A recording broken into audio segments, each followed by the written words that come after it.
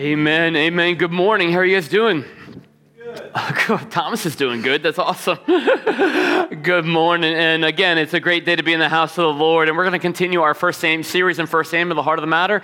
If you want to get a head start, First Samuel chapter 25 is where we're going to be today. I just want to say again from the bottom of my heart, whether you're in person or online, whether this is your first time here or joining us again, one, your family, and two, it's just a privilege to serve the Lord alongside of you. I am so thankful, was blown away this past week by how faithfully you served our kids and our families, and God is working. God worked powerfully this past week, and He's continuing to work. So thank you. Thank you for your sacrifice. Thank you for your prayers. Thank you for your giving, and just thank you for your hearts of worship. And my heart and my ask is that that would continue today as we continue to dig into God's Word, worship in the Word, worship through giving, and worship through song, and God is at work in a big way. I read a quote this week. It was interesting, and it made me chuckle, and at a time that I needed to chuckle. And it says, "Sometimes you have to realize that in life, taking a step backwards after you take a step forwards, it's not a disaster. It's just dancing the cha-cha." And it made me laugh, but the reality is all of us are on a journey, are we not? We've seen this in the life of David. We see it in our own lives. We see it as we open the front door each and every day in this world, that as we strive and as we pursue, there are going to be days where we take a step forward, and then there are going to be days where we take a step and or two back. The reality is nobody in this room is perfect, but we all, my prayer is that we are all pursuing Christ, pursuing His perfection, pursuing becoming more and more like Jesus Christ. You know, as a parent, this is so visible in everyday life where our kids are getting along great for a moment, and then the next minute it's like an MMA fight over the remote in our living room, right? And maybe that's just my home. As a parent, it's also realized in my own heart where, man, I had a great quiet time this morning, right? And I'm with the Lord, and then something goes, and I find myself yelling at my kids. Where did that come from? I thought I was good with God. But obviously the fruit, nothing comes out of me that isn't already inside of me. And as I do this dance, if you would, I realize that there's a long way to go in front of me. But praise God that He has never left me or you. And He's never left David. But we're going to see in the life of David today this reality of this choice about how you can take a step forward one moment and then take a step or two back in another moment. How God's grace is sufficient, but how God uses the reality of His Word and biblical community to lead us and guide us along in our path of sanctification and spiritual growth. I don't know how you walked into this room, but the reality is that life is hard, is it not? Life is not fair. Bad things happen because we live in a fallen and a broken and a depraved world. I stand in front of you with a heavy heart. I've had to have multiple conversations and have had the privilege of multiple conversations with multiple families this week walking through tragedy. And questions I can't answer the why. All I know is to cling to the who. That's God. So how do we react in life when we are wronged by circumstances because we live in a fallen and a broken world? And we just get a deluge of that? How do we respond in life when people are offensive to us, when they hurt us, when they wrong us, when they offend us? We're going to see in the text today that David is going to have a choice of how to respond. And frankly, he's not going to respond initially very well. We're going to see in this text a tale of three hearts: the fool, the foolish, and the wise. And the question today is, which are you? Because I think it can vacillate. Depending on the moment, depending on the time, depending on the circumstance. The fool denies and rejects God. The foolish neglects God. They know God, but they choose to neglect Him in the moment because their heart is caught up in something other than God. The wise turns to, trusts in, and advocates for as they depend on God in the midst of very difficult circumstances. Life is not fair. But I pray today that we would continue to learn how to be equipped to walk in wisdom, to walk in faith as we experience the brokenness of the reality and the depravity of the world. and our own fallibility to sin. In this life, we will all encounter and experience many difficult situations and, frankly, many difficult people, right? And if I say that, somebody's probably already popping, oh, my boss this, my boss. Frankly, we can be difficult for other people. The question is, how do we respond? What is our heart? Because no matter how difficult our external circumstances are, we have the opportunity to experience the internal circumstance of peace as we trust in God, look to God, and rely on God. These are heart-level decisions that determine our daily choices and, frankly, sometimes our daily outcomes. Here's a big idea for today. You'll see it in the text. You'll see it on the screen. You'll see it in your notes. That wisdom focuses on God's preeminence in the face of man's foolishness. Wisdom focuses my heart, my mind, my actions on God's preeminence in the face of man's foolishness, and I would even add my own personal distress. My question for you today is, where's your heart? Where's the focus of your heart? Not the circumstances of your life. They are hard, and there are seasons where they're joyful. There are seasons where they're very difficult. There are seasons where they're just almost seemingly impossible. But we're going to see that our God is bigger than the impossible today. The focus of your heart drives the priorities of your life and the pursuits of your life. Let's go to the Lord in prayer. Father, I just thank you so much for who you are. I thank you for the reality that even in the heavy, we can have victory. Because into the heaviness of our mess and our sin, you came. And you loved us. And you died for us. In the face of the foolishness of men who rejected you, who taunted you, you were silent and you were led like a lamb to a slaughter, giving your life for us. With humility, you purchased our victory. Because you love us. And Father, in these next few moments that we have together, I pray that you would orient our hearts to anchor in that same love and then display that same love, to choose to focus on you. Reveal in us today, God, afresh where we need to change our perspective, where we've gotten out of alignment, where we are acting foolish, where we are living as a fool. Forgive us and convict us, and then lead us into the goodness of your grace and free us, God. Thank you for your truth. Thank you for your grace. Thank you for your mercy. Open our hearts now and work. In your mighty name we pray. Amen. Turn with me, if you would, to 1 Samuel chapter 25, which is where we're going to be today, as we continue chapter by chapter, verse by verse, through the book of 1 Samuel. Read with me, if you would, the first 13 verses of 1 Samuel 25. Now Samuel died, and all Israel assembled and mourned for him, and they buried him in his house at Ramah. And then David rose, and he went down to the wilderness at Paran, and there was a man in Maon whose business was in Carmel. The man was very rich. He had 3,000 sheep and 1,000 goats. He was shearing his sheep in Carmel. And now the name of the man was Nabal, and the name of his wife was Abigail. The woman was discerning and beautiful, but the man was harsh and badly behaved. He was a Calebite. David heard in the wilderness that Nabal was shearing his sheep, and so David sent 10 young men, and David said to the young men, "Go up to Carmel and go to Nabal and greet him in my name, and thus you shall greet him. Peace be to you, and peace be to your house, and peace be to all that you have. I hear that you have shearers. Now your shepherds have been with us, and we did them no harm." And they missed nothing all the time as they were in Carmel. "Ask your young men, and they will tell you. Therefore, let my young men find favor in your eyes, for we come on a feast day. Please give whatever you have at hand to your servants and to your son David." And when David's young men came, and they said all this to Nabal in the name of David, and then they waited, and Nabal answered David's servants, "Who is David? Who is the son of Jesse?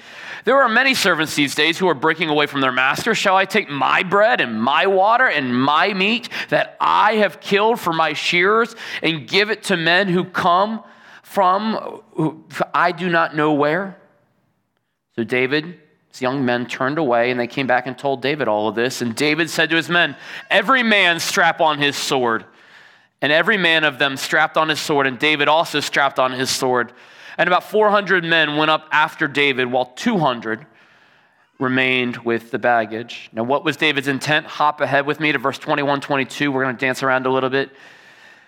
Now, David had said, surely in vain I have guarded all that this fellow Nabal has in the wilderness, so that nothing was missed, all that belonged to him.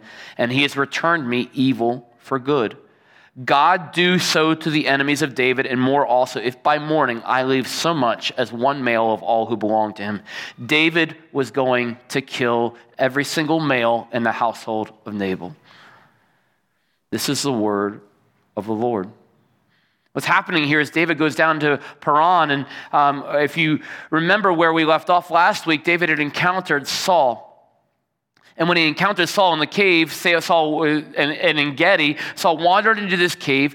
David had the opportunity to kill Saul. Did he kill Saul? No. He did not kill Saul.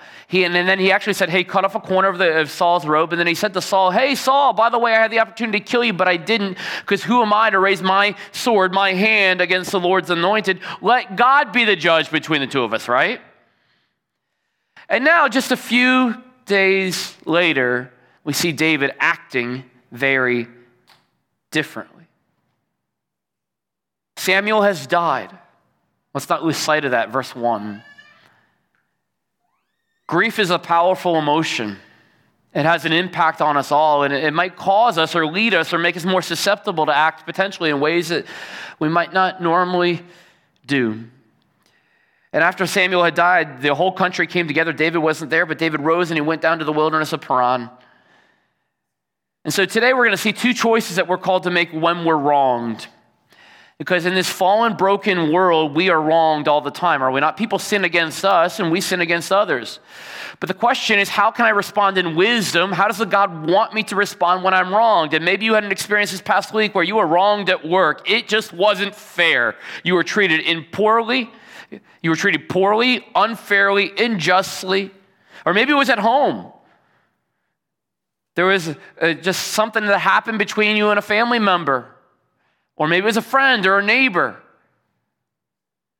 And you're carrying that baggage and that burden, wondering, how am I supposed to respond? And this text is going to teach us how to respond. How to respond in God's wisdom as we look to walk in wisdom. So when I'm wronged, two ways that we are called to respond in wisdom, two choices on a heart level that we're to make. And if you weren't wronged last week, trust me, you will probably be wronged this week, because we live in a sinful world, don't we? The first way to respond is this in wisdom, is to respond biblically and not fleshly to difficulty and hostility. It's a heart level choice I need to make to respond biblically and not fleshly, not emotionally, not irrationally to difficulty and hostility. Jesus promises that in this world you will face trouble. People will hate you. They will not be nice to you. Following the Lord, being a disciple, means that we walk in the path of our Savior, and he was despised, he was rejected, he was misunderstood, he was unfairly treated, he was persecuted, on and on and on. So we as believers, why are we shocked when we are treated that exact same way? On a much lower level, most likely, than what Jesus experienced. We have to count the cost to follow Christ. And we must choose in our hearts today to respond biblically to the offense that will probably come tomorrow. Life isn't fair, but we are called to live in faith. Because fairness would have us living eternity apart from Jesus. Praise God, God looked at us and loved us and died for us when we didn't deserve it. Amen. So David goes down to the wilderness of Paran, and there's a man in Maon named Nabal. He was incredibly wealthy or rich. Like, think Bill Gates, think Jeff Bezos, think Elon Musk. This guy is loaded. And what we know and what we've seen back in chapter 23 and part of David's journey was he had spent some time in this area previously. And during that time, him and his men had protected the shepherds and the sheep of Nabal. And so when we encounter this, understand that context, but we also have to understand the name of Nabal, as we will see in this text. The name Nabal literally means fool.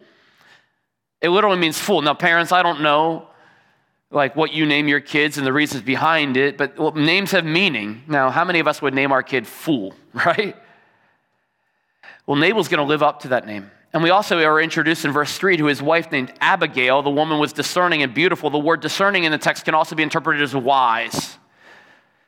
Wise, which is foreshadowing. She's also beautiful. That's also foreshadowing to what will come later throughout this chapter. So we're beginning to get these characters in view. Nabal was harsh, the text teaches us. He was badly behaved. He was a wicked man. He was dishonest in his business dealings, untrustworthy in his character. And we see here that David realizes that it's sheep shearing season. What that means is that at the end of sheep shearing season, there's a feast. And so David's like, perfect timing. I helped you out last week. Hey, would you invite me into the family? We're basically business associates anyway. I was already looking out for your people. So it's a logical conclusion. You have all the money in the world. Having me and my men join you for this feast. One, it wouldn't be much of an infringement upon you. Two, I would love to get to know you a little bit better. And three, it is part of the culture that, well, you have a responsibility to me to do this. Out of the heart of hospitality. And so he's like, no big deal. It's a normal, just ask. And so he sends his men ahead and they make this ask of Nabal. And we see in verses 9 through 11 how Nabal responds, and Nabal rejects him. He says no. And he doesn't just do that. He then adds literal insult to injury by insulting David and his family in verse 10. He said, who is David? Who is this son of Jesse? Acting in ignorance that, I don't really know who he is. But what he's doing is he's belittling David and his family. Nabal's a fool. Literally, figuratively, metaphorically, any other characteristic you want to put in there, he's a fool. And he's acting a fool.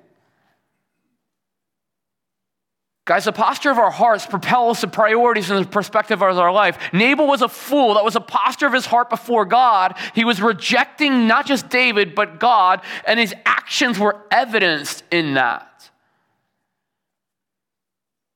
David gets this word in verse 13, and he is hot. He's angry. He is seeing more red than some of you might see on me after about 5 hours on the beach without sunscreen, okay? And he is literally out for blood. Literally. He says, get your swords, we're going. I'm not praying. I'm not asking anybody else what they might think. Again, remember, his Samuel had just died. I'm not waiting. I'm just reacting emotionally, passionately. Let's go. How dare you insult me and my dad and my mom?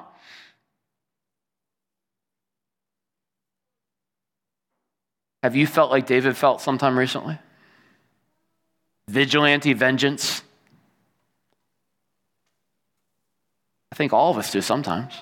We might not pick up a sword and go to fight, but we might send a nasty text back. We might do something else in a way that is not God-honoring. The proper response to one sin is never another sin. David is absolutely on his way to commit heinous murder and sin. Two wrongs never make a right. Where in your life are you responding to sin with sin?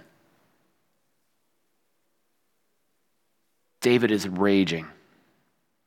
He was insulted. He was rejected. He was hungry. His family was insulted. He's grieving. He's got a lot of excuses for his actions, but none of them justify them. Where are you justifying your sinful actions and reactions to other people? Where are you reacting? David's reacting fleshly, not biblically. He's taking a step back. After last week, we saw him take a step forward. Where in your life are you reacting fleshly when you are wronged, when people act poorly against you? We see this blatant dichotomy emerging between Nabal, David, and soon to be Abigail, about how they react to their present circumstances.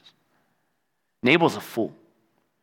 And the Bible contrasts a fool sometimes with someone that's wise. A large chunk of the book Proverbs deals with this. The word fool or fools appears 99 times in the book of Proverbs. Make no mistake, the end game for a fool is destruction. The Bible teaches that very clearly. Because again, a fool is rejecting God. On a heart level, they're rejecting God. And that leads all of us, if we choose to reject God, to eternity apart from God in hell. Are you without a repentant heart and sin, without turning? If you continue blatantly rejecting God for your life without turning to God, it will end in devastation and destruction. How do you know if you're being a fool, like Nabal? If you are a fool? Well, Proverbs describes it this way. It says a fool hates knowledge, biblical knowledge. A fool takes no pleasure in understanding God. A fool enjoys wicked schemes. These are all straight from Proverbs. A fool spurns discipline, 15:5. A fool speaks perversity. A fool is quick-tempered. A fool is proudly speaking. A fool mocks sin. A fool is deceitful. A foolish man is full of sexual immorality, and a foolish woman tears down her own house. Ultimately, though, a fool is not defined by what they do, but by the posture of their heart towards God. Again, it's a matter of the heart. In Psalm 14:1, you'll see this on the screen, this is how a fool is described. The fool says in his heart, there is no God. They are corrupt. They do abominable deeds. There is none who does good. At the end of the day, the fool rejects God. Are you rejecting God today? You might be like, I'm not a fool. You might not self-describe yourself this way, but in the text, the scripture describes a fool as one who says in their heart, there is no God. If you are saying today, there is no God, by biblical definition, the Bible would call you a fool. I pray that's not you, and I pray that if it is you, that today, that you would choose today to recognize the reality of the beauty of God and turn your heart towards God today. Don't be like Nabal. Where are you rejecting God this morning? The gift of God is a free gift of salvation for anyone to come at any time. You might have been living as a fool up until this very moment, but my prayer would be that God would grip your heart and turn you back towards him right now, and that you would give your life to him, and everything will change. The Bible is full of people who are transformed in the moment by the power of God, who once were foolish and now are faithful. Saul to Paul. You can keep on going. Friends, as you look in your own hearts, how are you responding to the realities of our fallen world around you today? Because that often reveals the content of your heart. It's never too late, and I would beg you and implore you and ask you to move your heart from a posture of living as a fool to choosing to live a life of faith that only comes through Jesus Christ. Well, David was not a fool. He was being foolish here. What is being foolish? Being foolish means to temporarily take on the posture of a fool, especially on a heart level. And every single one of us, even if we've had a long existing relationship with the Lord, is absolutely susceptible to acting foolishly, amen? To acting sinfully. We see that in the life of David right here. A man after God's own heart is acting foolishly. He's acting quick-tempered. That's a characteristic of a fool. He's spurning discipline. He's acting and reacting emotionally, not disciplined. That's a characteristic of a fool. He's forgetting his understanding of God's love when last week he said, God's going to take care of you, Saul. And this week he says, God, I'm not going to wait on you. I'm going to do this. I will take vengeance into my own hands. And how many of us are like that? On Sunday or after small group, after time to work, God, you got this. A day later, you're like, I got this. It's a battle for control. It's a battle of trust. It's a battle for who ultimately sits on the throne of your heart, and it's a moment-by-moment thing. Who sits on your heart today? Where are you acting foolishly, friends? Christians act foolishly. Disciples act foolishly when they take their eyes off of God's sovereignty and their heart shifts away from Jesus Christ as their number one priority. Remember Peter in the garden before Jesus went to the cross, and Jesus is getting arrested and saying, this is what has to happen. Peter takes out his knife, and what does he do? He chops the ear off of a servant there out of emotion, rashly, because he was filled with rage. He didn't know what to do, so he just did something. Are you just doing something right now? Self-control. Allow the word of God to transform you, in the heart of God to lead you and guide you? Where are the eyes of your heart focused right now? On yourself or on your Savior? Guys, past and present actions don't have to define us because God's grace covers us. Will you trust God with our fallenness and our fallibility and just confess today where we have acted foolish and repent and allow his grace and his mercy to cover us, to realign biblically of our hearts? I can't tell you the number of times in conversations that I have with people and that I have with myself, because I am a fallible human being who acts foolishly far more often than I would like to admit. Praise God for his grace, amen. But the number of times that I talk to somebody and even a professing believer and they say, I'm just an angry person. You ever heard that one before? Said that? I'm just an independent person. I'm just a stubborn person. That's how God made me. That hurts my heart. Because in saying that, what you are doing is you're denying and you're rejecting the biblical authority and sovereignty over your life, because that's not God's best for you. God doesn't want you to be angry. He didn't create you. He didn't die for you so that you can live stubbornly and independently. In fact, the gospel means we must live dependently. We must live with humility. We must live with self-control. Like the fruit of the Holy Spirit is what? Anger, stubbornness, and independence? No. Galatians, love, joy, peace, patience, kindness, goodness, gentleness, self-control. So when we go, I'm just angry, what you're really saying is God doesn't have control over me in this area, and I'm okay with that. I'm just independent means I'm okay living apart from God. Friends, why are you settling for something less than what God wants you? Why are you settling for living fleshly and responding fleshly to these realities of life when God has a better way for you? Why are you allowing the Holy Spirit to not have this part of you? And you're reveling in, celebrating even your independence from God, as opposed to submitting and surrendering your heart, your life, your words, and your actions under the authority of God. Where are you doing that? God didn't create you to live this way forever. God sent his son to die for you, to break you free from the pattern of sin so that you can live a life of dependency and self-control and joy. That's only possible through the Holy Spirit. It's only possible through daily surrender under the authority of God's word. But what we have a huge application of this text is the reality to understand, and this is a quote from somebody else, not named me, is that the best of men, the best of women are men and women at best, right? David is a man after God's own heart. But we have to understand the reality that he is susceptible to his flesh and responding to his flesh in big moments of his life. That's a pattern, and it's a pattern in your life and mine. Somebody go, I would never do that. The moment that we begin to think that we wouldn't respond, and we wouldn't respond to someone offending us and saying, strap up, let's go, you're going to get it at my own hand, is the moment that we're probably going to fall victim to that at some point in our life. We are all susceptible to sin. We have to understand that vulnerability in our life, to cling desperately to the word of God in our life, to grow deeply, and to not remove ourselves from biblical community like David did right here. He didn't ask anybody else. He just made a decision impulsively, fleshly, and said, let's go. Where are you doing that in your life? This could easily be you and I.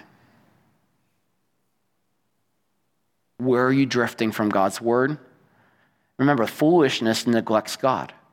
David here is neglecting God. He's neglecting God's word. He's neglecting biblical community. Where are you doing that in your life right now? What decisions are you making that you haven't actually consulted the word of God about? What decisions are you making that you haven't consulted God, the Holy Spirit about, prayed about, and then actually listened to him? What decisions in your life are you making that is outside the wisdom of biblical counsel? That's neglecting God. That's what David is doing here. May we realign our hearts and bring them back under the authority of God as out of a heart that desires to become more and more like God.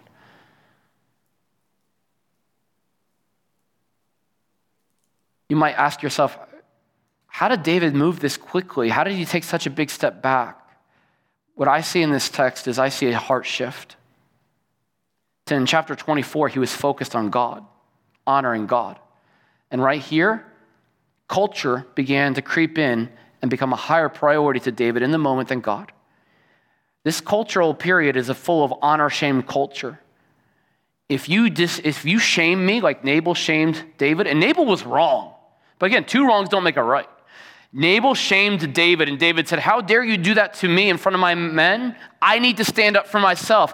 I need to stand up for my family. You don't shame me and get away with it, or else my honor in front of my men will begin to dissipate. So I need to act. He allowed the context of culture to elevate over the priority of God's word in his life. He allowed earthly culture to triumph over eternal culture, and his actions demonstrated that. Where is that happening in your life right now, that you're looking to our earthly culture as a higher priority over the context, over the truth of God's word? And we have a lot of opportunity. Politics, views on homosexuality, views on abortion, lots of hot topics. But where is your priority right now? Earthly culture or God's word? David slipped for a moment to prioritizing earthly culture. No one insults my family and gets away with it.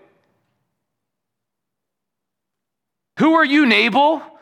Saul, he's king. I have to submit to him. You're not. You're just a contemporary. How dare you do this?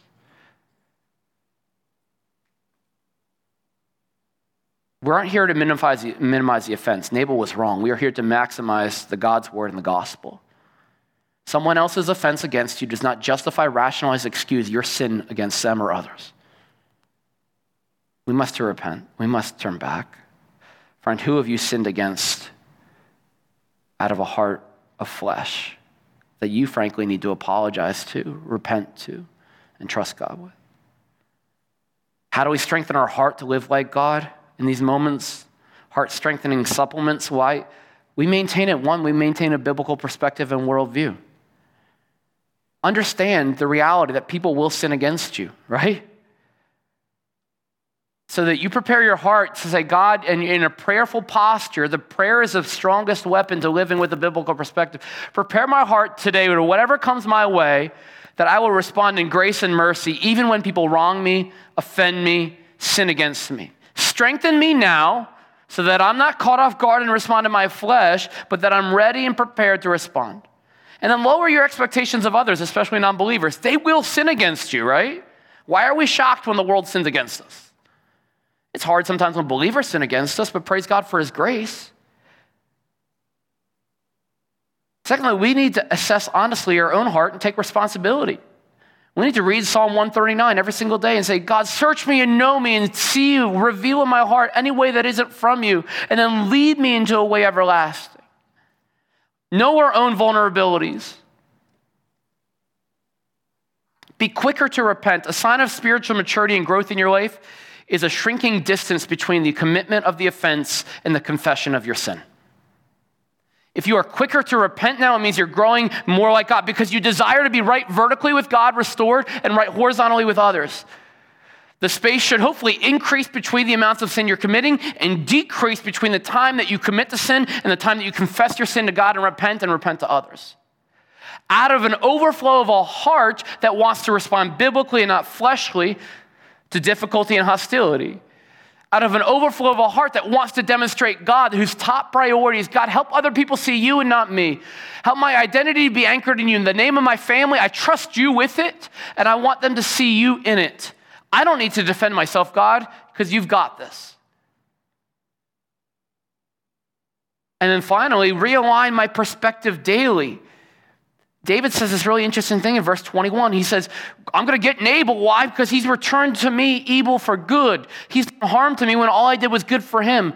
Friends, do you know how many times that God has done good to us? spoiler alert, every time because he is good, right? How many times have you and I responded with evil to God? Many. We look at others and we forget that we see their speck and we forget our own plank. We need to understand our desperate need of our own grace and God's grace in our life and how much evil we've done to God in response to the goodness he's done to us, which should soften our heart as we then dispense his grace and act as a conduit and allow ourselves to be a conduit of his grace to others. Realign the perspective that we need God as much or more than the person that we are angry against that has sinned against us. And ask God to give us the strength to forgive them, love them, and cherish them, and point them to Jesus. Every one of us has lapses in faithfulness. Are you having that right now? One of David's biggest flaws is that he had removed himself from biblical community. He was acting on his own. Many sins are committed by believers because in isolation. Isolation from God, isolation from the Holy Spirit, isolation from the church, small group, biblical community, God's word. Neglecting those things leads to not good things in your life. Are you doing that? Not just, step one is to show up and open your heart to God. Be physically present, but also allow your heart to be present. When you come to small group, when you go to a discipleship group, are you just going through the motions if you get there at all? Or are you really opening my heart and going, I'm struggling with this wrong that my boss did to me or my friend did this to me last week. Brothers and sisters, can you pray for me right now? Because I need it, because my flesh is raging. That's biblical community. Not just say, can we have nice weather for the picnic later? Good. God hears those prayers too, right? But it's life on life, flesh on flesh, heart for heart, the reality and the struggle. We need to open our lives up to others and say, I am weak, help. I'm wrestling, help. And we have brothers and sisters that want to link arms with us and get in God's word together and pray the reality of God's truth into our life and realign our perspective back in alignment with God's. Because we all wander, prone to wander, right? Lord, prone to leave the God I love. Praise God for his grace. But friends, I want to challenge you to make coming to church a priority. Make coming to small group or discipleship, make it a priority. Make opening God's word a priority. But not just coming, but opening your heart and opening your life to the reality of what is actually happening so that we can go to war together. Because a war is happening whether you want it or not. And we need each other. We need to be praying. Biblical prayer is the process of not just presenting my emotion, my feelings, and my needs, desires, and details to God, but it's a genuine heart posture of submission, of surrender to the sovereignty of God and the authority of God, and following that with a complete and total obedience to the direction of God. It's not just like, God, I'm feeling this, out of here. No, God wants you to hear how you're doing. But that it's a heart posture that goes, God, even in the pain, even in the grief, even in the struggle, even in the hurt, even in the misunderstanding, I will choose to trust in you. God, lead me in the way that you want me to go, and I will follow wherever that goes, trusting that you will give me the strength to see me through. That's how the power of God is unleashed in your life. Proverbs says multiple times that there's wisdom in multitude of counselors. Are you going and getting biblical counsel? And ultimately, the primary biblical counselor in your life is the Holy Spirit. Because there are times where I open my heart and praise God for the men in my life that God has put that I can open my heart and be real with. And I do. I texted some guys this morning. I just say, I got a heavy heart. I need help. Pray. Please.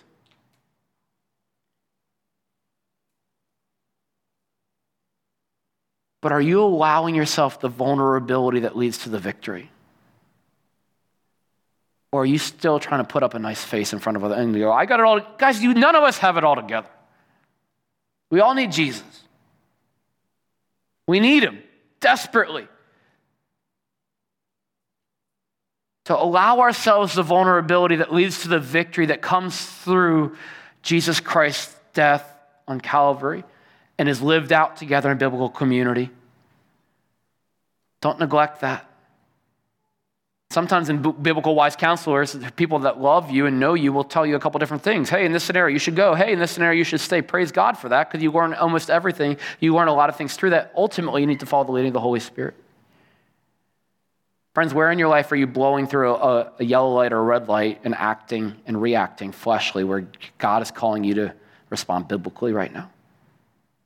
No matter the offense committed against you, no matter the size of the obstacle, no matter the amount of grief, no matter this, that, where are you in your life needing to come back to a biblical perspective and live out biblical obedience? Don't be David right here. Be like Abigail. The big idea is wisdom focuses on God's preeminence in the face of man's foolishness and my distress. That God is bigger than the hurt. God is bigger than the pain. God is bigger than the obstacle. God is bigger. He's over it. He's sovereign in every single situation in your life. He's controlling the doctor's hands who are going to have surgery on your loved one. He's walking with you in grief and holding the tears in the bottle because he cares for you. He knows the concerns of your heart and says, my loved one, I still have you. I haven't forgotten you. He's taking the offense that has been committed against you and says, son or daughter, I love you and I will walk with you through this and I will cover you. Because when I'm wrong, the second decision in the heart level that we need to make today is to this: trust God wholeheartedly in the face of adversity. I need to choose today in my heart to trust God wholeheartedly, and all of us need to make that choice. Some bigger choices than others, but we need to choose to trust. And trust is not inaction, as we're going to see in this text. It is action. It is action. And it takes wisdom. And praise God for the wisdom of women. Amen? Because we're going to see Abigail work in a mighty way here. Because the king, David, the man after God's own heart, was living in a very wrong way. Now, verse 14, look with me at the text. Word gets to Abigail. One of them young men told Abigail and Nabal's wife, behold, David sent messengers out of the wilderness to greet our master. Nabal, he railed at them. He went off on them, is what that means. Yet the men were very good to us, and we suffered no harm, and we did not miss anything when we were in the fields as long as we went with them. And they were a wall to us. They defended us, both by night and by day. All the while we were with them, keeping the sheep. Now, verse 17 is key. Now, therefore, know this and consider what you should do, for harm is determined against our master and against all his house. And he is such a worthless man that one cannot speak to him. Then Abigail made haste and took 200 loaves and 2 skins of wine and 5 sheep already prepared and 5 seahs of parched grain and 100 clusters of raisins and 200 cakes of figs and laid them on donkeys. And she said to her young men, go on before me. Behold, I come after you. But she did not tell her husband Nabal. And as she rode on the donkey and came down under the cover of the mountain, behold, David and his men came down towards her, and she met them.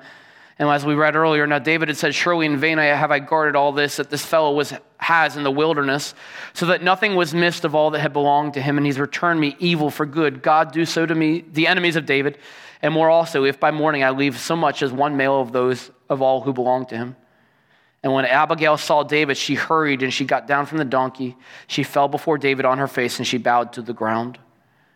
What's interesting really right here, and we're going to read the rest of it in a second, is that Abigail was minding her own business.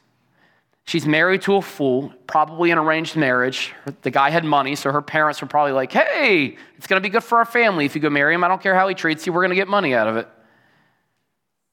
And now she's minding her own business, and a problem has landed on her doorstep because his servant comes and says, hey, danger is imminent. Because the servant can read the room and goes, David's not going to sit this idly by. And by the way, it's not just danger is imminent, but my life is on the line. The servant knows he's about to die if Abigail doesn't do anything. And he drops it on her lap out of the middle of nowhere, verse 17. Now, therefore, know this and consider what you should do. And Abigail's like, I've just been hanging out here. What do you mean it's my problem? How many of us are like, this problem, this wrong, this reality, this consequence of the broken world landed in my lap. I was minding my own business, and out of nowhere, I got a phone call. Out of nowhere, my job told me information that I didn't want to hear. Out of nowhere, the diagnosis came. Out of nowhere, I discovered a lump. Out of nowhere, I was walking in grief because this happened. Out of nowhere, right? This is Abigail. Her life is about to change one way or another. And so how's she going to act? She chooses to trust God. She acts with a heart of humility. In verse 23, she threw her face down and bowed to the ground before David. We are called to be biblical peacemakers. She is lowering the temperature in the room. A great illustration, as I heard again this last week from someone I've referenced before, but question is, in biblical peacemaking, as living as a disciple, are you living as a thermostat or a thermometer? You know the difference? A thermometer just displays the temperature in the room. A thermostat can adjust it. David's hot, remember? He's hot. He's coming for blood. Abigail sees him, throws herself on the floor, bows her head, and all of a sudden the temperature in the room begins to dissipate because of her humility. Because she responded by trusting God and acting in humility. She could have been angry at David for coming at her men. It's her family that's going to die. Whether she cares about Nabal or not is a different question. But the servants, all the other, their lives are literally in her hands. And she responds with humility. She doesn't start to chew David out. She lowers the temperature in the room. Great biblical peacemaking principle. And then she does this. Verse 24, she fell on her face and said, "On me alone, my Lord, be the guilt. On me alone, my Lord, be the guilt." So she had prepared this feast, and she wrote out to David. She paid the debt that her husband was unwilling to pay. I only imagine where she got the food from. I don't know how you get that much food that we see in verse 18 at 1 minute. I can only imagine Nabal's preparing a feast. She's raiding the pantry at the same time, right? She pays a debt that her husband knows. She didn't know it, but she had to pay it. And then she says, "Put the bill on me. On me alone. Not these servants, not these men that you want to kill. They didn't do anything. Put the guilt on me." Did she do anything wrong? No. But she stood in the gap. She stood in the gap. She's pointing us, in my opinion, to Jesus. What a peacemaker does. To take on a debt that we don't personally, that Jesus didn't know. To step in and to take on the guilt, the sin, the shame that was ours, that Jesus said, "Put it on me on the cross." She's pointing us to Jesus. "Let not my Lord," verse 25, "regard this worthless fellow Nabal, for his name is, so he is." She's basically saying, "Yep, my husband's a fool. And folly is with him, but I, your servant, did not see the young man of my Lord whom you sent. Now then, my Lord, as the Lord lives and as your soul lives, because the Lord has restrained you from blood guilt and from saving with your own hand, now then, let your enemies and those who seek to do evil, my Lord, be as Nabal. And now let this present that your servant has brought you to my Lord be given to the young men who follow my Lord." We'll get to verse 28 in a second. But she's pointing us to the ministry of reconciliation that Jesus has given all of us, as Paul describes here in 2 Corinthians chapter 5. This isn't just Abigail's responsibility, but it's ours. Paul tells us that therefore, if anyone is in Christ, he's a new creation. If you're in Christ, not only are you a Christian, you're a disciple. You are called to be like Jesus, and this is how we're called to act. The old has passed away. Behold, the new has come. All this is from God, who through Christ reconciled us to himself and gave us the ministry of reconciliation. So yes, Jesus reconciled us vertically to God on the cross, horizontally to each other through his blood, burial, and resurrection on the cross. That has reconciled. He paid the price so that when God looks at us, he doesn't see sin, he sees holy, he sees perfection, the robes of Christ's righteousness. And now God has given us that ministry. It's not optional. It is a matter of obedience. It is a command. That what are we called to do? That is, in Christ, God was reconciling the world to himself, not counting their trespasses against them, and entrusting to us the ministry of reconciliation. I don't know why he chose you and me.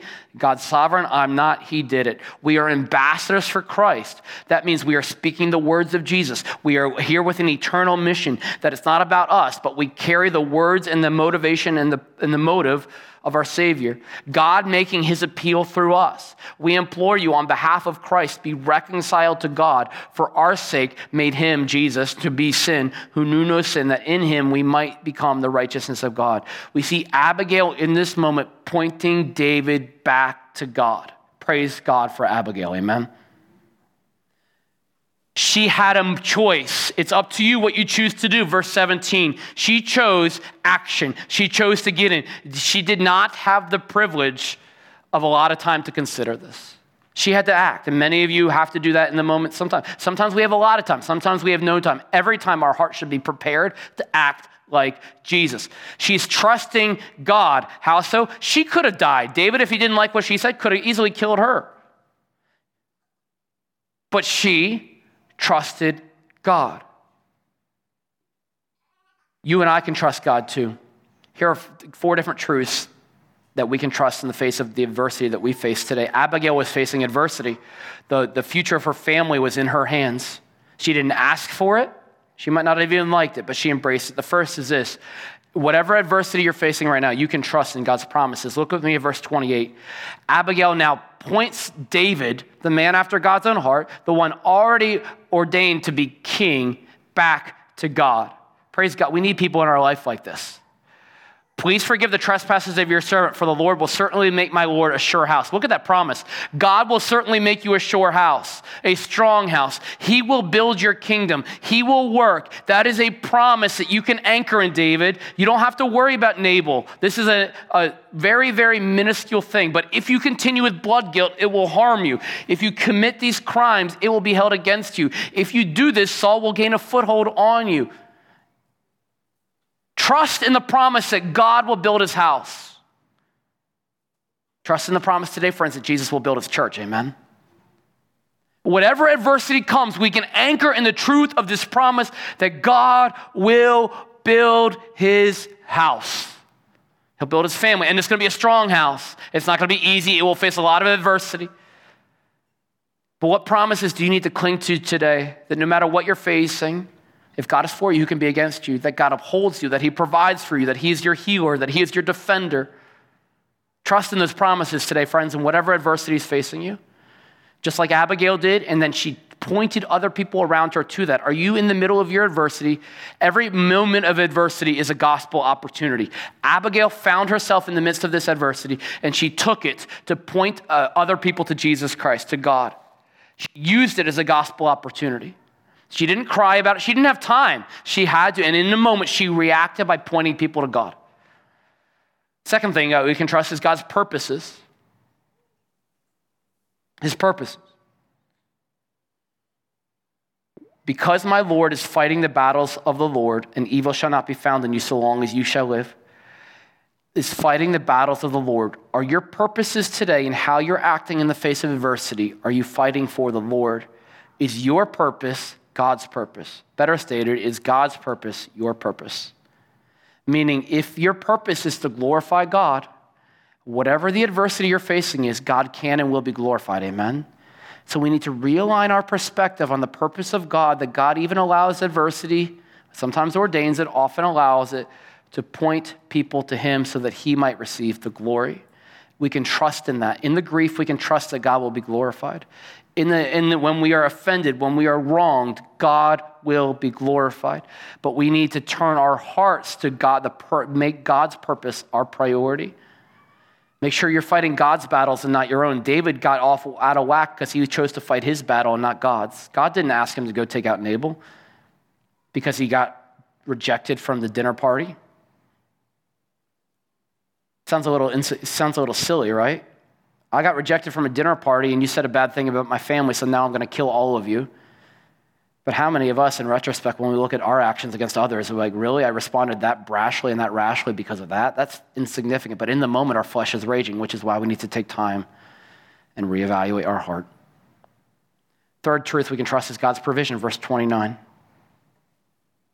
If men rise up to pursue you and seek your life, the life of my Lord shall be bound in the bundle of the living care of the Lord your God, and the lives of your enemies he shall sling out from the hollow of a sling. Isn't that amazing? The provision of God's care, the provision of God's protection, the provision of God just holding you in the bundle of his hand, that whatever your adversity you're facing, that you are held in the care of our loving Savior, Jesus Christ, today. That's a truth you can trust, that he will uphold you, Isaiah 41:10, that he will watch out for you, that he will look out for you, that he will watch over you. And fourth and finally, God's power. Verse 30. And when the Lord has done to my Lord according to all the good that he has spoken concerning you and has appointed you prince, means leader, over Israel, my Lord shall have no cause of grief or pangs conscience for having shed blood without cause or for my Lord, taking vengeance for himself. And when the Lord has dealt well with my Lord, then remember your servant. Again, when you read this, understand little L Lord, she's referring to David. Big L Lord, she's referring to Yahweh God. In all of this, verse 30 and on, she is pointing David to the power of God, that God will appoint you as leader, that God will do, the second word of this ESV translation, verse 30, and when. It's not if, it's when. God is working. Even in the adversity, God is working in it, God will work through it, and he will continue to see you through it. He's going to do all the good that he has spoken concerning. Yes, you're facing adversity, but God is still working for his good. Do you see it? As his power and his promise, he's working for his good. When he has done all the good that he has spoken concerning you, he's given you a promise. I want you, David, to remember he's still working. You might not be able to see it, but I need you to realign your vision and your perspective onto God right now. Where do you need to do that, friends, right now? To trust in that truth, to trust in that promise. Friends, Abigail was used by God in a phenomenal way. Verse 32, David says, he relents. He says, blessed be the Lord, the God of Israel, who sent you this day to meet me.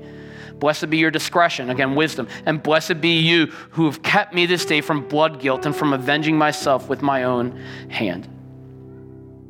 For surely as the Lord God of Israel lives, who has restrained me, David himself needed to be restrained from David. We need to be saved from ourselves, don't we? Praise God for his grace. From hurting you. See, Abigail took her life into her own hands unless you had hurried and come to me, unless you had acted. She trusted God that if she did not act, it would have been different. It's like Esther. For such a time as this, God has put you here. For such a time as this, God's put you in your neighborhood today, friends. He's put you in your family today, friends. He's put you in your workplace today, friends, to when the Holy Spirit moves in your life, to act, not later, but now. Pointing people to the Word of God, the hope of God, the truth of God, the promises of God, and the power of God. That's wisdom. Wisdom is aligning our hearts. It's applying the knowledge that God has given us, right? It's applying the knowledge God gives us through his word and submitting our hearts and lives under the authority of his word and obeying his word in every action. It's street level discernment. Long story short, God eventually takes Nabal out 10 days later with a heart attack. David then takes Abigail as his wife. There are a lot of reasons why Abigail had to not act. There was every reason she had to act because she trusted God.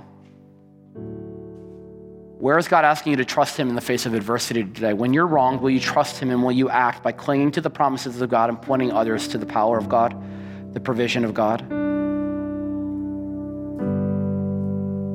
God's building his church. He's building your home. I'm not the architect. I don't know why for a lot of different things. God doesn't do it my way. Praise God for him. Amen. In this world, we have a lot of grief. We have a lot of pain. We have a lot of uncertainty. But this we know, that whatever situations you are walking through and walking in, God is bigger. That he's sovereign in them and he's preeminent over all of them. That he is working at ways to accomplish his purposes as Abigail was pointing to David. He will do his good, David. You don't need to do this. God's got it. He already knows it. He knows the offense. He knows your heart. And he holds you in the loving care of his righteous right hand, David. God used a woman whose name we don't really see many other times in Scripture. In the biggest moment, the biggest monologue of any woman in Scripture is right here. God used a woman of incredible faith to talk sense into the man after God's own heart. We all need. And David's heart was open and soft to receive it, amen? And God worked.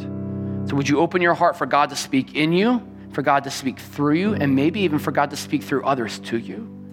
Responding with a heart of humility, with a goal and a heart's desire to say, God, build your house, build my life however you would, in a way that brings you glory. Whatever wrong you're facing today, friends, will you respond with wisdom and not foolishness?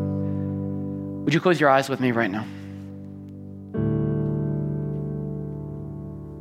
The next 30 seconds or so, I just want you to ask God to reveal in your hearts, where are you acting like a fool right now? Where are you rejecting God? In what situations, in what scenarios are you refusing to trust God? Are you refusing to turn to God? And I would ask that you would repent, just like David did. When Abigail calmed him down and through her humility, through her faith, by pointing him back to God, that you too would repent back to God and thank him for saving you through his grace, and thank you for saving you from the consequences of the sinful action you were about to commit.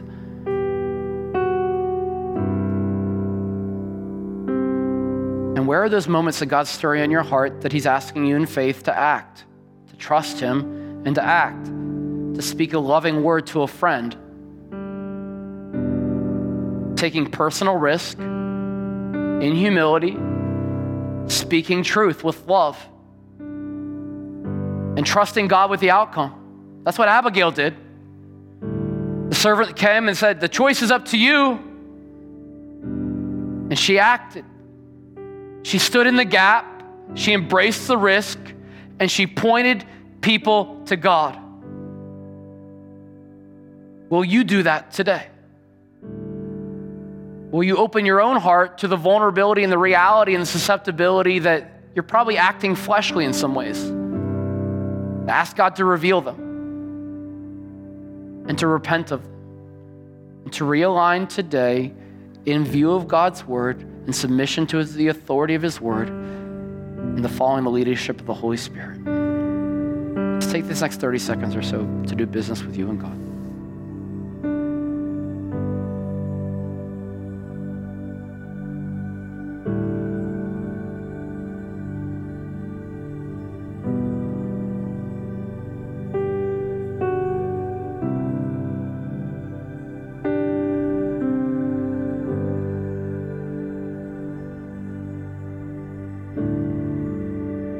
Father, we come to you in this moment in the reality of the adversity, the difficulty, and the hostility of this life.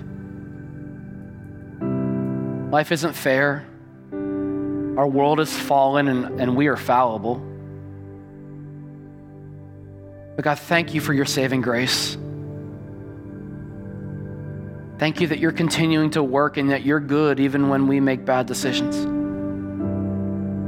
Thank you that you love us and you meet us literally where we are. You used your servant Abigail to meet David in the midst of his rebellious heart.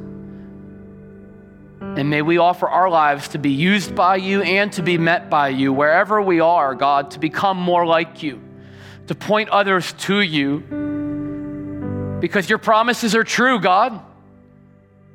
Your provision is true, God. Your plan is better than mine, God, even when I don't get it or understand it. God, help us to cling to your character in the crisis and to rest in your righteousness when it's just raining heavy. We thank you for the reality of your beauty and the brokenness of this world, that you take our ashes and turn them into your beauty, that you take our brokenness and you restore it. That you are working for your glory now, and you are working for your glory tomorrow. And you make all things new. God, we love you, and we look to you. And I pray that every heart in this room would choose you in this moment, whether for the first time or again, to no longer reject you, but to run to you, to be saved by your amazing grace, and to find shelter in your amazing care. In your name we pray. Amen.